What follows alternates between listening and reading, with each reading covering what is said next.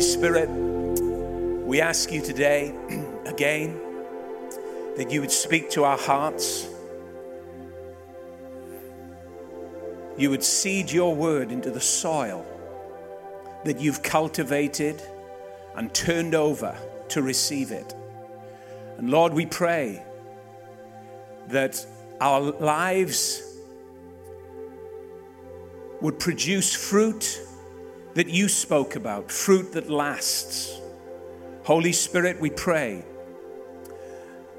that in these days and times that we live in, we pray that our very lives would be like that living letter that you speak about, that aroma of Christ, the salt of the earth, our lives like a city on a hill, shedding forth its light into the dark places around us.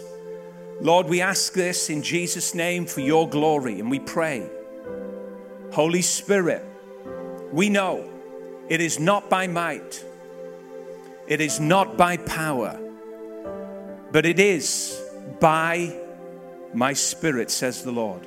Lord, we pray, Holy Spirit, that we would have a fresh sense of your nearness, a fresh sense of you within our lives, enabling us to do what you have called each and every one of us to do. In Jesus' name. And all God's people said, amen. Come on, let's give Jesus another shout of praise. Let's thank our musicians.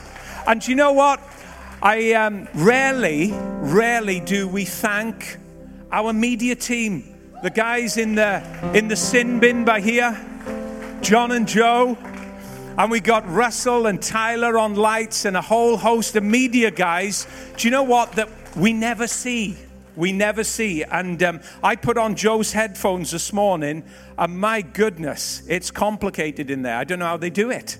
So, you know, we need to be aware and thank God for the people that he's placed just to bring this service about and make it happen. Isn't it great to have people serving us, blessing us, to bring us into God's presence? It really is. Well, this morning I'm going to continue on with what we've been looking at over the last few weeks. We've titled it, Reaching Out.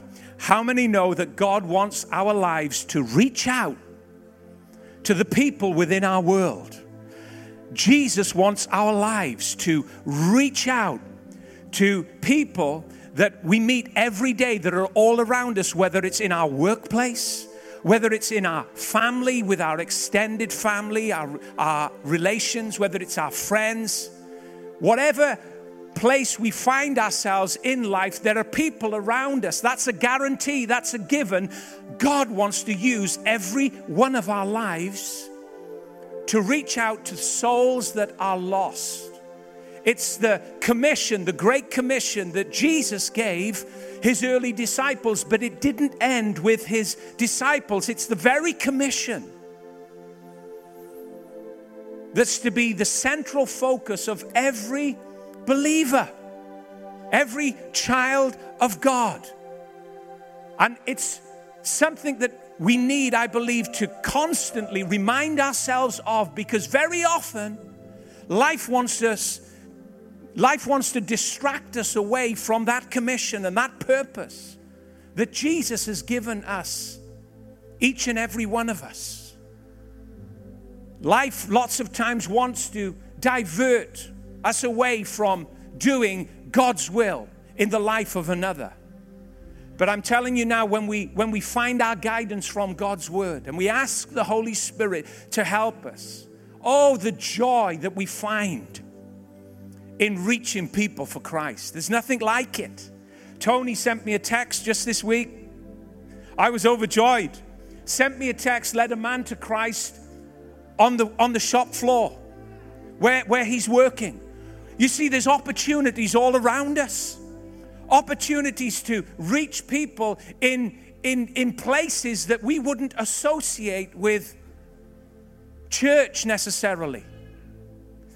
There's people all around us that are positioned within reach of our lives that God wants to speak to. And he's not going to open the heavens and split the skies and speak to them in a thunderous voice. He's going to use you and me to speak to them. Not in some kind of weird way,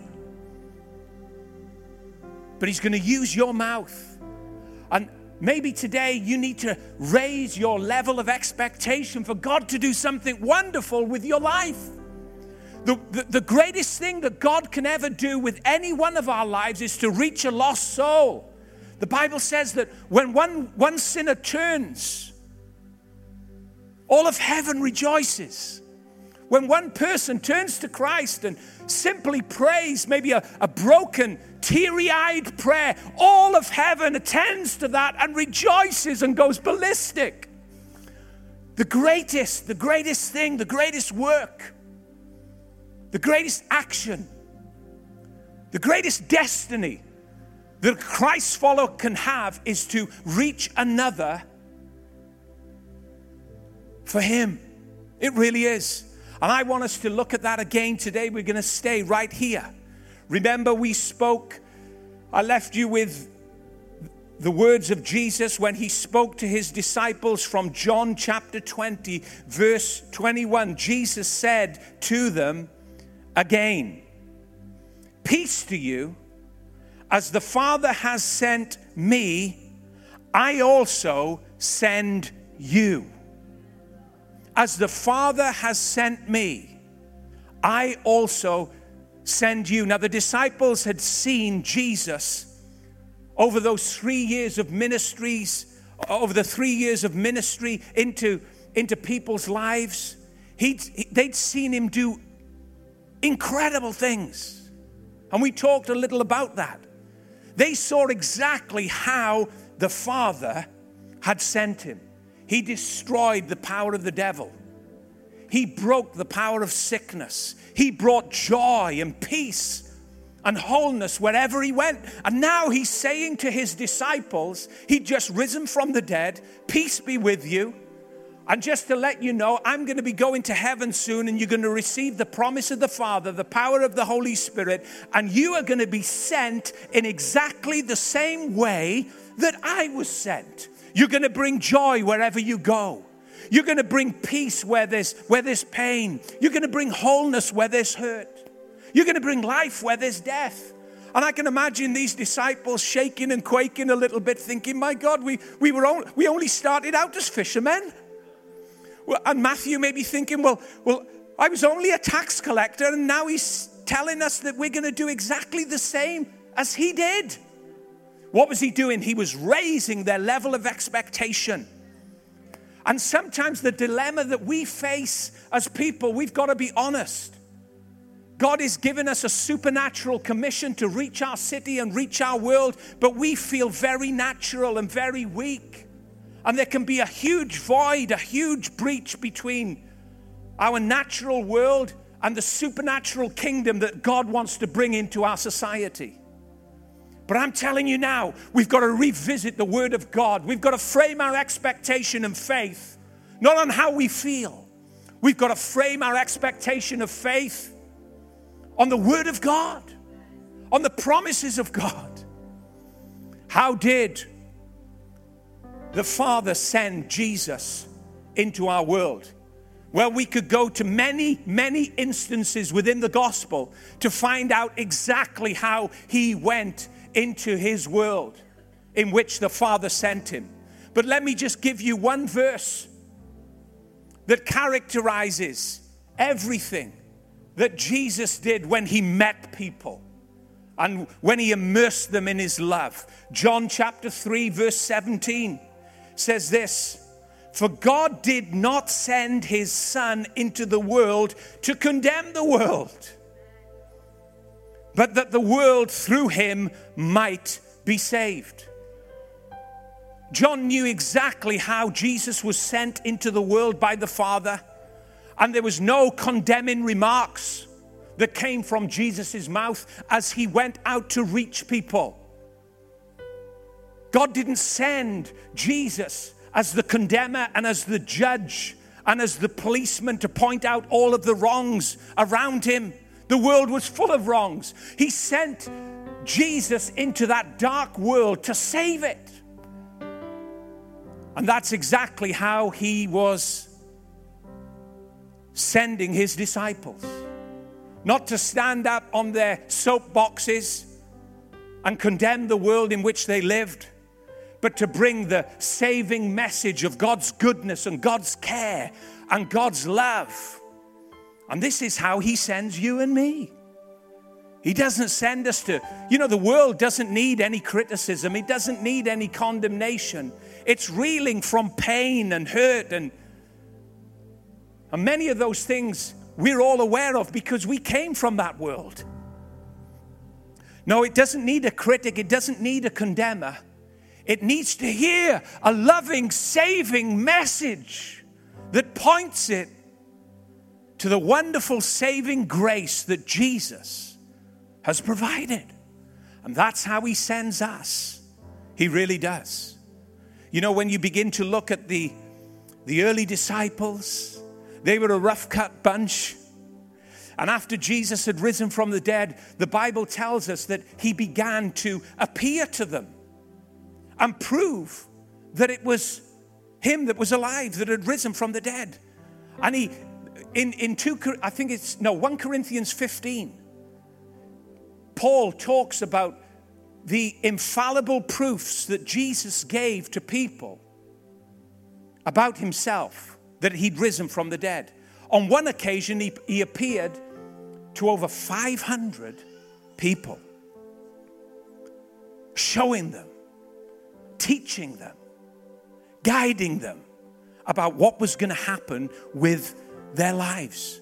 And then when you read the book of Acts, you see 120 of them in a little small room.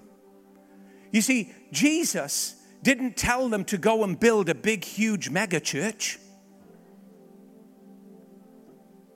Jesus didn't tell them, hey, listen, go and try and get some room in the local synagogue. Go and try and get some space there. No, they started in such crude beginnings. So crude where they started. In a little small upper room, hidden away. Nobody knew they were there. God knew they were there, you see. God knew. And that place, Jerusalem, that's the last place where you'd want to start a church. Because just over 2 months before, they'd crucified the Christ. They'd judged him. They'd condemned him. They thought they'd finished him off. And now Jesus is back up on his feet, risen from the dead, having defeated Satan. And the people at large, the religious crowd, had no idea what had happened. And Jesus directs them right back into the place where they had been so fiercely rejected and defeated. Maybe they'd have been thinking, well, Jesus, you said the ends of the earth. Can we go to the ends of the earth first and work back to Jerusalem? Can we go to Malta or something? Or can we go to Europe? No, Jesus says, no, you get back in to Jerusalem, the very place where you were defeated. You're going to be victorious. And they're in the upper room, 120 of them. And the Bible says, Acts chapter 2, you can read it. Acts chapter 2, it says that they were in one place, in one accord. In one accord. And that's an amazing word, one accord. Amazing phrase. Because these disciples, along the way, they'd been jockeying for position. They'd had all manner of things in their character coming up, and they'd been butting heads and conflicting with one another in various ways. And before they were going to reach the world in which they lived, they had to come to one place where they were all together to reach this place of one accord. They had to be unified.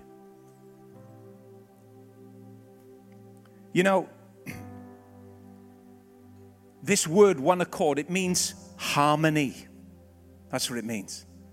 It's wonderful when there's harmony amongst people. It's a requirement for God to move by his Spirit. If God is going to move by his Spirit, there are things that are very important for him before he turns up. And one of these things is harmony. Being in one accord, in one place. And this is where these disciples were at. There was no, what's the opposite from accord? One accord. Discord. Now James is playing everything in harmony. That's harmonious. There's a chord. He knows what to play. It's gentle, it's soft, it's all together. But if James played something that was discordant,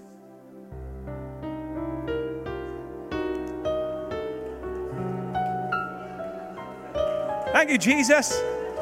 Anytime now, Lord. Oh, that's it, James. Let's have a bit more discord. Oh.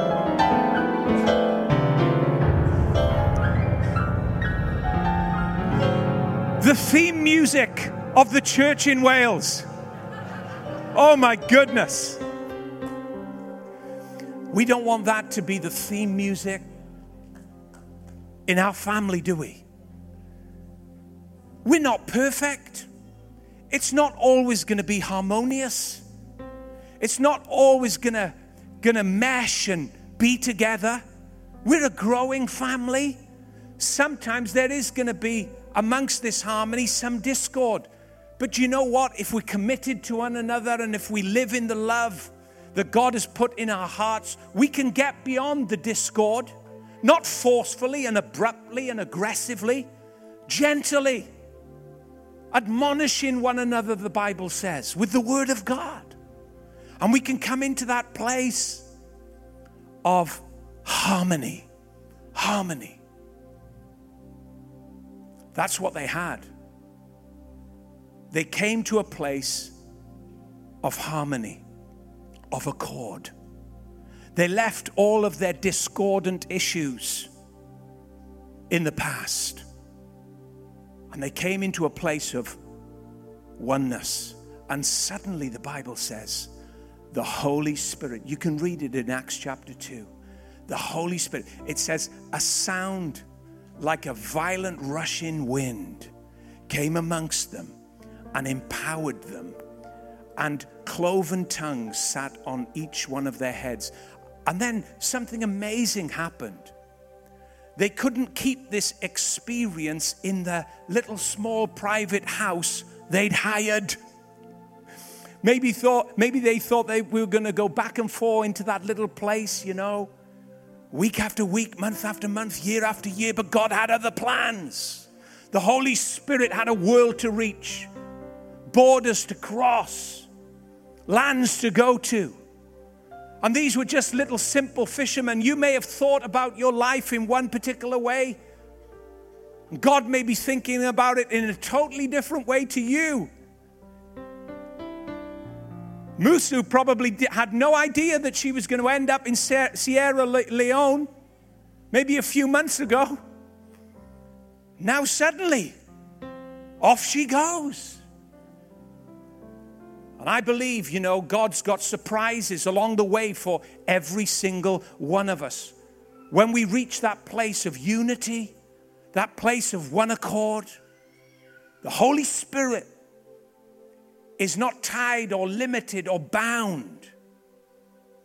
He's free to move and use us in whatever way that he wants us to be used. Jesus sent these disciples out with the same power and the same anointing that they had seen on him. The same way that he operated in power, they now were operating in power. Do you know what? I think we've just got to go ahead into our world and start declaring the word of God into people's situations so that signs might follow us, demonstrating the word that we've declared, just like it did for the disciples all those years ago. I remember Faye talking to a lady in work years ago, and she couldn't have children. And you know what? Faye just told her the word of God and said, hey, listen, let's believe that God's going to give you children. And she said, well, can God do that? Yes. The Bible tells us that God can do it. Really simple.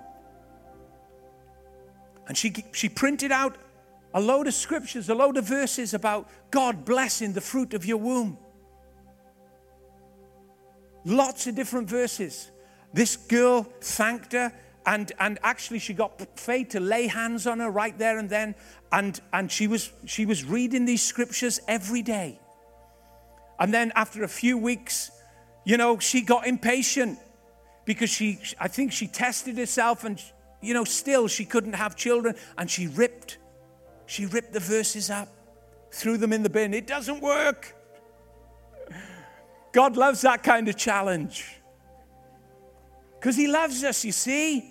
Saw the pain in that lady's life. And then she came back to Faye and she was crying and really, really upset by the fact that she'd ripped up the scriptures because now she thought her hope was gone. Faye printed them out again for her. She took those scriptures. She was so thankful. And do you know what? That lady now has 2 children. Isn't that amazing? Listen, that could have been any one of us. That could have been any one of us. Any one of us has access to that same power that Jesus sends us out with. Maybe situations that you're going to come into this week. Don't cower away from them. Step right on into them and declare the word of God. Lay hands on the sick. The Bible says they shall recover. Amen? Amen. Now there's 4 things that I want us to see that the early church had that enabled them to reach the world in which they lived. These weren't the only 4 things, but they had 4 things that were that they were very aware of, that enabled them to reach the lost world and the lost society in which they lived. 4 words, they're probably up on the screen, that we need in our lives, that we need to be aware of in order to reach our world. The first word is purpose. Purpose. When you read the Bible, you see the purpose that God has for your life and for the lives of others around you. Secondly, the promises. Peter tells us that we have exceedingly great and precious promises. Power. We need to have an awareness of God's power in our lives if we are going to reach the world in which we live. And finally, obviously, people. People. We need to be aware of the people around us that are in need of our lives, are in need of the message that we carry. The early church had a purpose to live for. We have a purpose to live for. Matthew 28:18, and they understood this very clearly, says this, and Jesus came and spoke to them saying, all authority has been given to me in heaven and on earth. Go, therefore, and make disciples of all nations, baptizing them in the name of the Father and of the Son and of the Holy Spirit, teaching them to observe all things that I have commanded you. And lo, I am with you always, even to the end of the age. They had an understanding that all authority had been given to Jesus, a revelation of it. It burned inside them. And as a result of that, they walked confidently into a lost world, meeting the needs that faced them on a daily basis. And then the added assurance of knowing that the Lord was with them always. Reverse yourself in the fact that all authority has been given to Jesus. On the basis of what we've read from Matthew 28, remind yourself. Let it saturate your heart and mind. All authority has been given to me. That's what Jesus says. In heaven and on earth. When you pray for the sick, in the name of Jesus, you believe that that sick person is going to get healed, no matter what the no matter what the complication is. We don't do it arrogantly or proudly, but humbly on his behalf. And as we lay hands, we believe that sick bodies will be healed. They had a purpose to live for. We have a purpose to live for. Jesus didn't say, hang back in that upper room until there's a convenient time, a more favorable time, till things have slowed down, when it's not so hostile or hot. No, the power of the Holy Ghost came upon them and they burst out onto the street to a waiting world. And that day, 3,000 people received Christ in the most hostile place where a church should not have started. I'm telling you now, by the power of the Holy Spirit, anything can happen. Anything can happen. Let's not limit God. Let's not box God in. Anything can happen when the Holy Spirit is present. They had a purpose to live for. They had promises to live by. We have promises to live by. Paul in Colossians 3, verse 16 says this, let the word of Christ dwell within you richly in all wisdom, teaching and admonishing one another in psalms and hymns and spiritual songs, singing with grace in your hearts to the Lord. Let the word of Christ dwell within you richly. When you meet a need, when you meet a needy life, that rich deposit of God's word, that rich promise that's living inside you can be the hope and the lifeline to a life that is lost. It's God's words that are living and active and sharper than any two-edged sword, not our words. God's word. Let it dwell within you richly. Daily meditate on his word. You haven't got to be a walking concordance. You haven't got to know the Bible from beginning to end. But just take, even if it's a few moments, take a few moments every day to verse yourself in the promises of God. You're going to need them. You're going to need them to reach the lives that are around you. Jesus said this. Of course, he was the Word incarnate, the Word made flesh. Jesus said, I only do what I see my Father doing, and I only say what I hear my Father speaking. He was a man that heard the Word, and he acted out of the Word that he heard. And as we verse ourselves in God's word, I'm telling you now, the wisdom that Paul talks about that will dwell within us richly will give us guidance and direction and enable us to do what people need done in their lives. God gives us a purpose to live for, promises to live by. Thirdly, power to live in. They knew that they had power. Jesus had told them in Acts 1 verse 8, he said, but you shall receive power when the Holy Spirit has come upon you, and you shall be witnesses to me in Jerusalem and all Judea and Samaria and even to the ends of the earth. This power that they were going to receive from the person and the work of the Holy Spirit within their lives would energize them and enable them to change their world. Lots of commenters believe that within 20 years, the church at Jerusalem was over 100,000 people in attendance. They went from 3,000 to the Lord adding daily to their number. They were multiplied, and to the point where they grew beyond being able to number and calculate those who were being reached. You know, sometimes we look around in our world and we've tried our best and we've tried hard and we've been rejected. Just imagine the rejection that they had to overcome Just imagine the hindrance and the ceiling that religion had put on the work of God in their lives. But they broke through it in the power of the Holy Spirit. We have access to the same power of the Holy Ghost in our lives.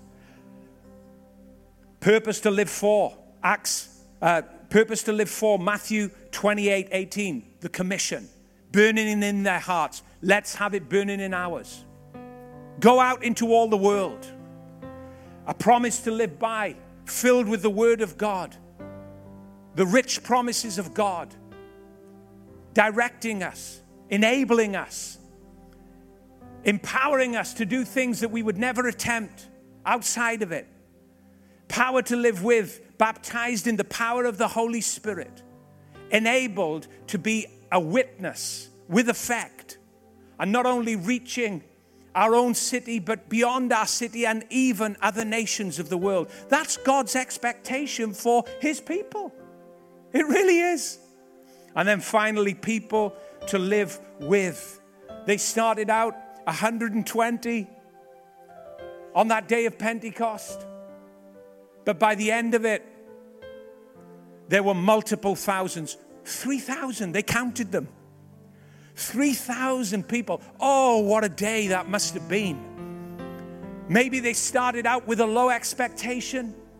Maybe they started out not knowing that it would even go beyond the room in which they sat.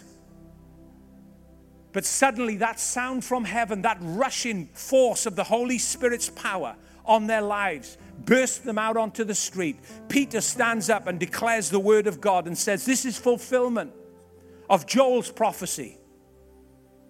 Your sons and your daughters will prophesy, and I will pour out my Spirit on all flesh. This is fulfillment. God is bringing fulfillment today to His word spoken by Joel. And it was fulfilled on that day. And by the end of the day, late into the night, after counting all of the people, somebody reported, Peter, 3,000. We started with 120, Peter. We didn't have high expectations. But Peter, in this place of rejection, in this place of conflict, in this place where Jesus has been crucified and His life was taken by the hands of wicked men, in this place where we shouldn't be, Peter, the Holy Ghost has come with power, and there's 3,000 people saved, Peter. And I'm telling you now, when you look at the book of Acts, they were on a roller coaster ride for the rest of their lives. And it started that day in that upper room where the Holy Spirit invaded that place and sent them out. And you know what? They couldn't have They couldn't have fitted back into that place even if they'd have wanted to. God just broke the place apart. They never go back into that upper room. No, they go from place to place and city to city, and then God introduces new people and they go to new nations. And the gospel spreads through just normal, broken people. Paul put it this way, this treasure is in an earthen vessel. And he uses earthen vessels like you and me. Acts chapter 2, verse 46, I'm going to finish with this. People to live with, so continuing daily with one accord in the temple and breaking bread from house to house. They ate their food with gladness and simplicity of heart, praising God and having favored with all the people. And the Lord added to the church daily those who were being saved. Hallelujah. I tell you now, right? Oh God, do it again. Holy Spirit, send us out as Jesus was sent out by the Father. We've read it this morning. Jesus, we've read your words. When you spoke to your disciples that night, they were afraid the doors were locked. They didn't want to go anywhere because they saw what the world had done to you. And they were afraid that the world would do the same to them. But Lord, you said, I'm sending you. And you sent them. Lord, I pray over your people. They're so precious. They are so wonderful. Bought with your blood. Lord, you have a wonderful purpose for every person here. Every life here. And Lord, I thank you that, Lord, as you sow your word and your seed into our hearts, I pray that it would grow. I pray that there would be such a burning desire within your church to reach out to lost men and women, that we would do the work that you have called us to do.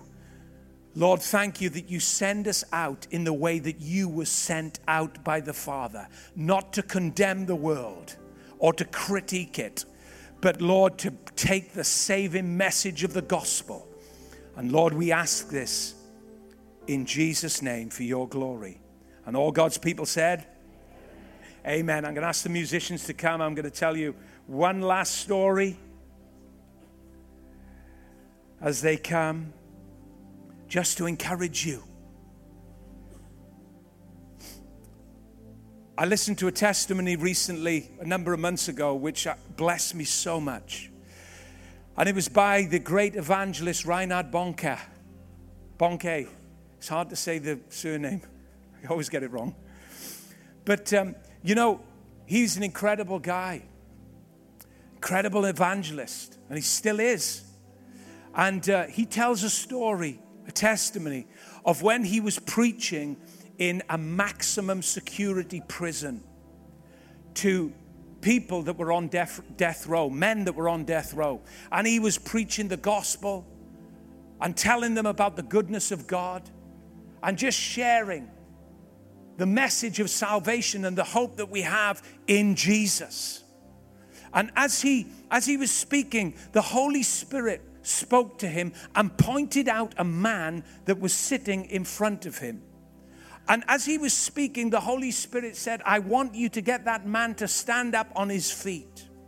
And I want you to tell him that he's not going to die, but he's going to live and declare the works of God. In fact, he's not going to be in this prison much longer. He's going to get set free, and God's going to use him and send him around the world to preach his word.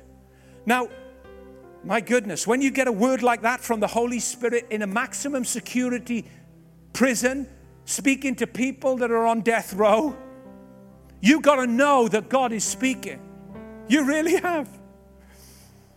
And Reinhard, for a few moments, in his own words, said he was kind of like wondering whether he should give this word or not.